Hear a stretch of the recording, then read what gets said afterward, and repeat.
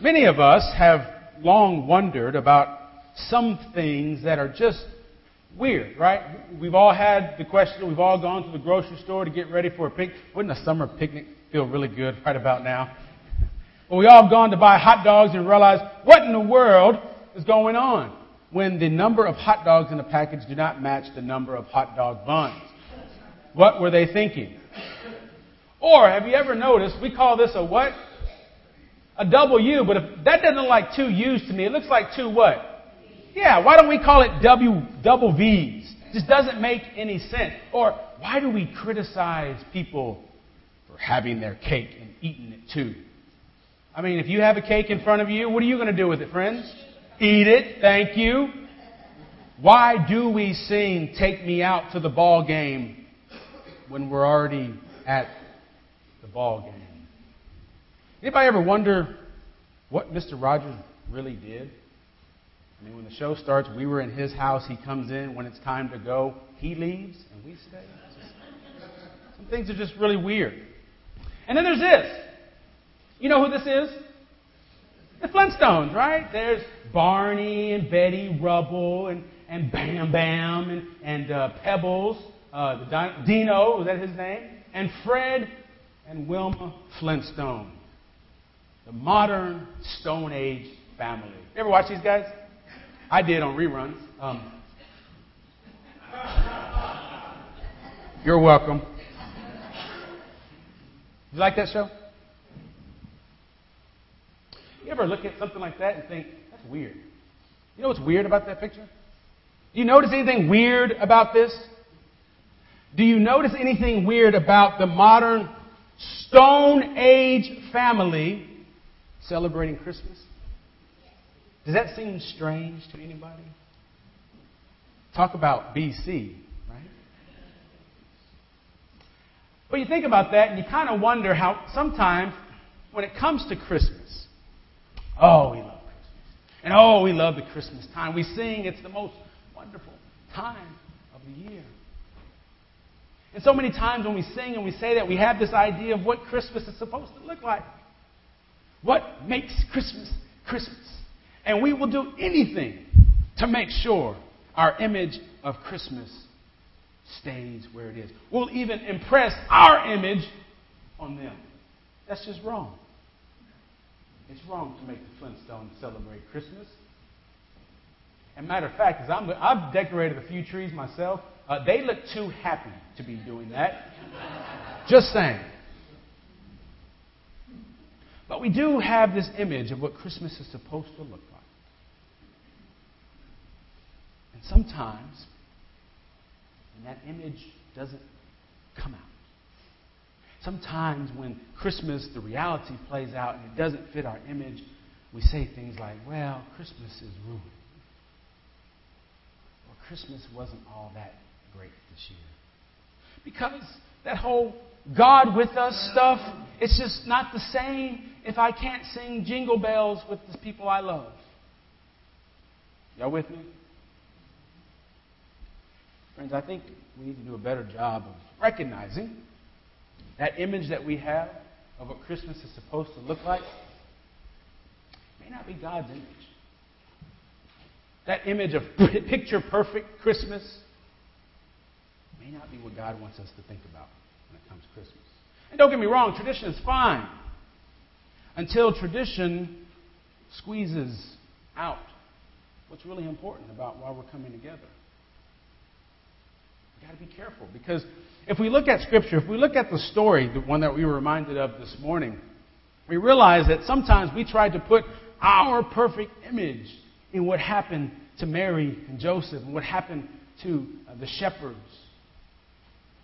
But I don't think it was quite so pretty for them. It can't be when one of the first words out of the angel's mouth to Mary is, "Do not be afraid."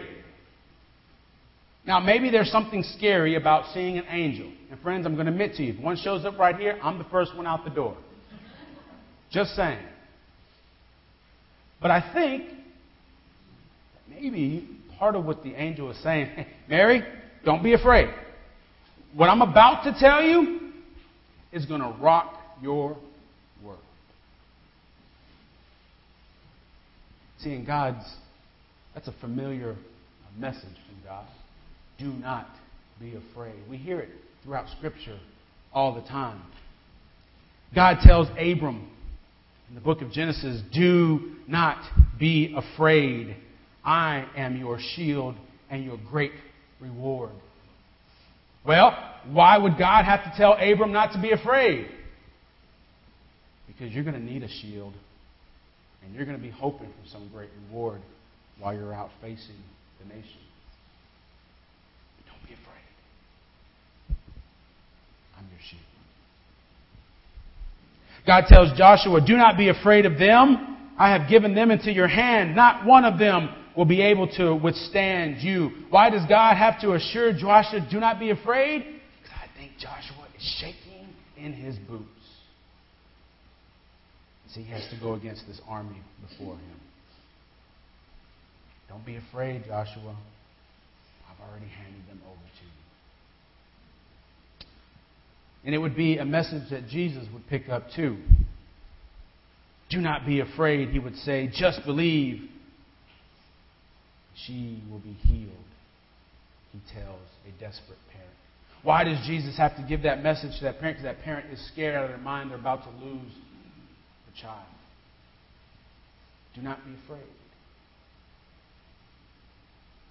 Even in the book of Acts, that guy Paul, tough and gritty Paul, he's told in the vision, do not be afraid, keep on speaking, do not be silent. Why does God have to tell Paul, do not be afraid?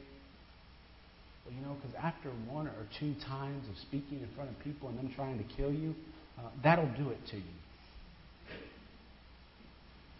But do not be afraid. That's what the angel tells Mary. Do not be afraid, Mary. Maybe an indication to us that there is a lot to be fearful of. A lot to be fearful of that our pretty nativity scenes don't really communicate. When we remind ourselves that Mary isn't married yet. And what kind of scandal is this going to be? Not only on herself, but on her family. And on the one she is committed to be married to. You remember that part of the story. Joseph finds out, and because he's righteous, he decides to just quietly separate himself from her. And that was his way of showing mercy. Because if everybody found out, guess what they would do to Mary? They would stone her. Merry Christmas, y'all. Do not be afraid, the angel tells Mary. Found favor with God. What we have to realize about Mary's life, and certainly what Mary's life would look like after that encounter, is that things were about to get messy. Now, I'm no expert on the subject, but I do understand that childbirth isn't all that pretty. It's kind of difficult. And I do know that some women aren't at their best when it comes to niceness. And that's all I'm going to say. But do you see this idea about Mary? Just the fact of childbirth, that this is about to happen to this young woman. And the situation that it puts her in, that people could be willing to kill her. It's messy. But it's in that mess God shows up. It's in that fear that Mary and Joseph have that God shows up. It's in that stable. Now, you know what stables are for, right? Animals. And so if Mary and Joseph and little baby Jesus, all meek and mild, are in a stable, guess what else are in stables?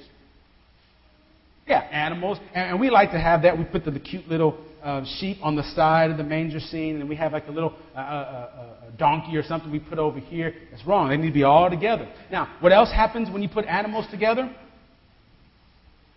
They get on each other's nerves, don't they? And then they do something else that I don't want to talk about, that smells, that doesn't get quite communicated in our pretty little nativity scenes. Do you realize what I'm saying to you? Sometimes we clean up the image so much that we have this perfect idea of what it's supposed to look like, that we forget the hope and the peace that God brought to a messed up circumstance.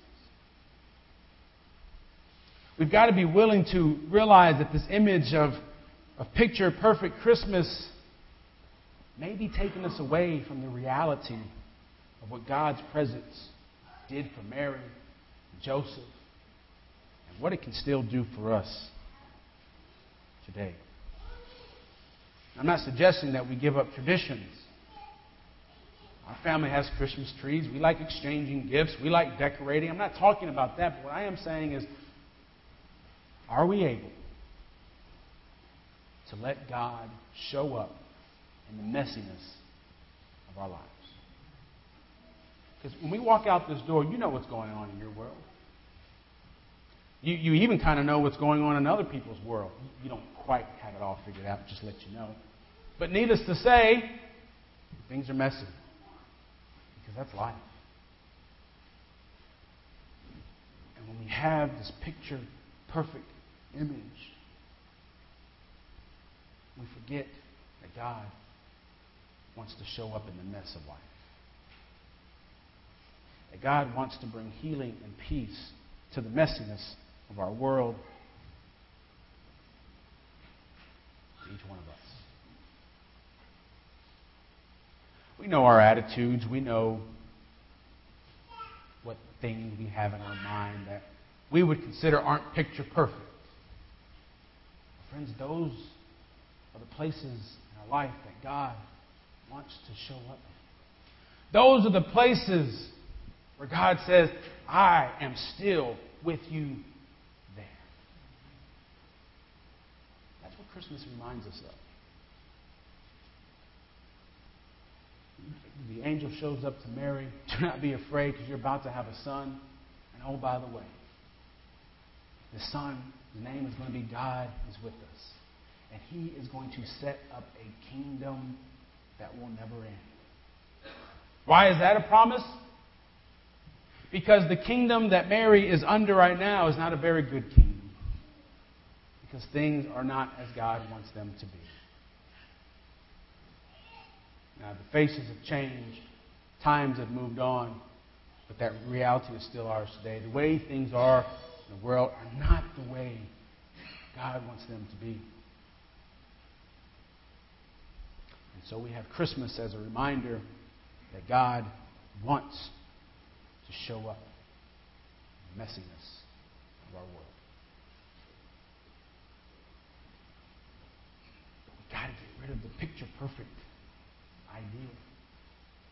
Because often what that does as well is create a sense of safety, comfort. And when God shows up and gives us a calling, quite often it pulls us out of that comfort. God wants us to hear. You don't have to be afraid. What I am calling you to do, what you are to be about as God's people, can make anybody fearful. But do not be afraid. I am with you. The call to follow Christ is a call to give our life over to God. Now, that sounds easy to say, and it sounds like the right thing to say on a Sunday morning sitting in pew at church. But how comfortable is it Monday morning, or Tuesday afternoon, or any other time of the week?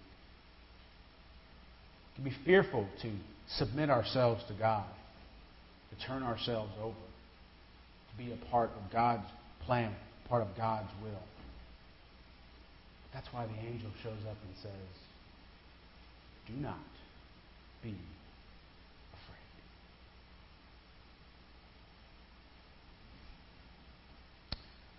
Something else we can't quite figure out about ourselves is Sometimes we'll think about something, and we'll think, and we'll think, and we'll think, and we'll think. And before you know it, we've spent more time thinking about whatever it is than the actual time it would have taken to do it. I think that applies here as well. That we think about, maybe this is the year that Christmas really isn't about me. Maybe I'll cut back a little bit. But it's so hard. Or, maybe this is the year, I understand, I really got to be, this is the time of sharing Christmas joy. But, I got family. And how many times, it breaks my heart. It's happened before. It's the only reason why I can share it with you. Because the right song isn't sung at Christmas Eve service. Christmas just wasn't the same. Really? Friends, maybe now is the time for us to realize that perfect image may not be God's image. That mess that you know about your life and the rest of the world around you, maybe that's God's image for you, so that you can see where exactly it is God needs to show up. And this Christmas, as we anticipate the coming of our Lord, sisters and brothers, may it be so that Christ shows up. Let's pray.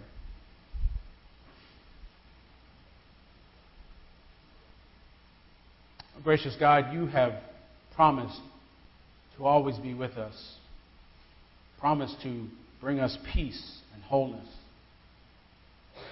So forgive us, God, when we have instead chosen our own ideas of what that looks like and replaced our own thoughts and ideas of what a perfect Christmas looks like, instead of seeing the wonder, the miracle that you are willing to give us. God, help us to see your presence in the messiness of our lives. Teach us to not be fearful, to trust in your presence. And may your presence bring peace and healing to us. In Jesus' name we pray. Amen. Amen.